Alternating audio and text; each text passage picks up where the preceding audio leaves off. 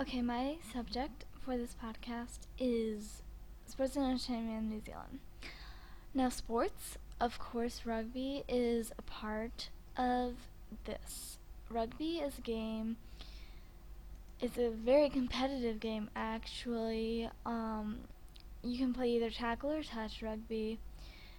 It's two teams of 15 players, and they score what is called tries, where you have to touch the ball down in the pretty much like an end zone.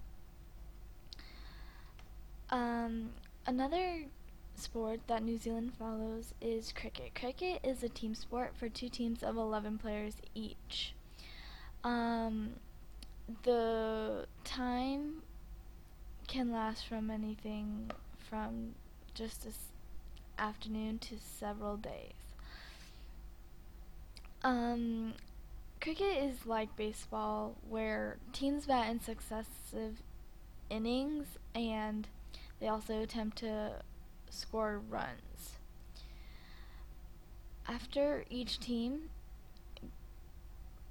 plays an equal number of innings, the team with the most runs win. Next is netball.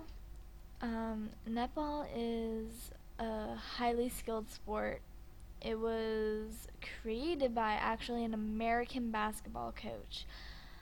Netball, there are 7 players on each team, and the aim of the game is to get a ball in the opposing goal hoop as many times as possible throughout an hour.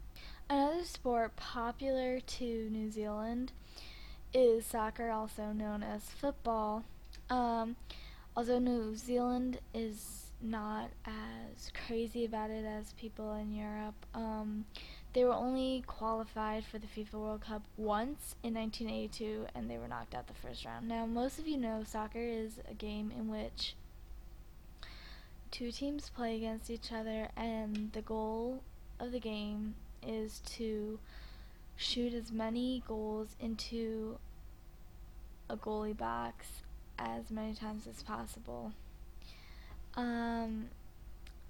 Basketball is also a sport in New Zealand. The Tall Blacks competed at the 2000 Sydney Olympics and finished with a 1-5 record. Their only win coming against Angola in the playoff for 11th.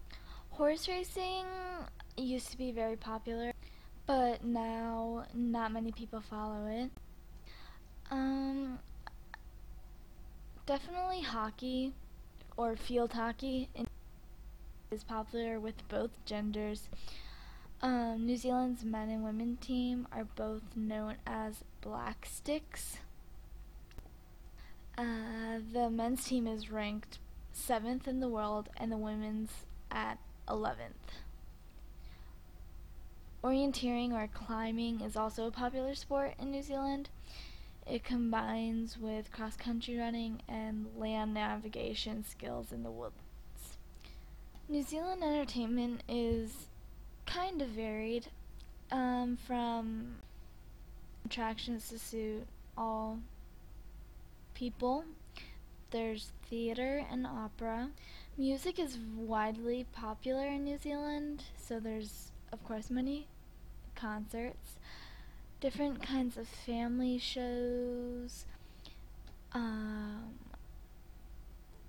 movies, and of course, not to mention cycling. There are many different tours and paths that you can sign up for. You can go on guided tours or explore the Great New Zealand outdoors on your own.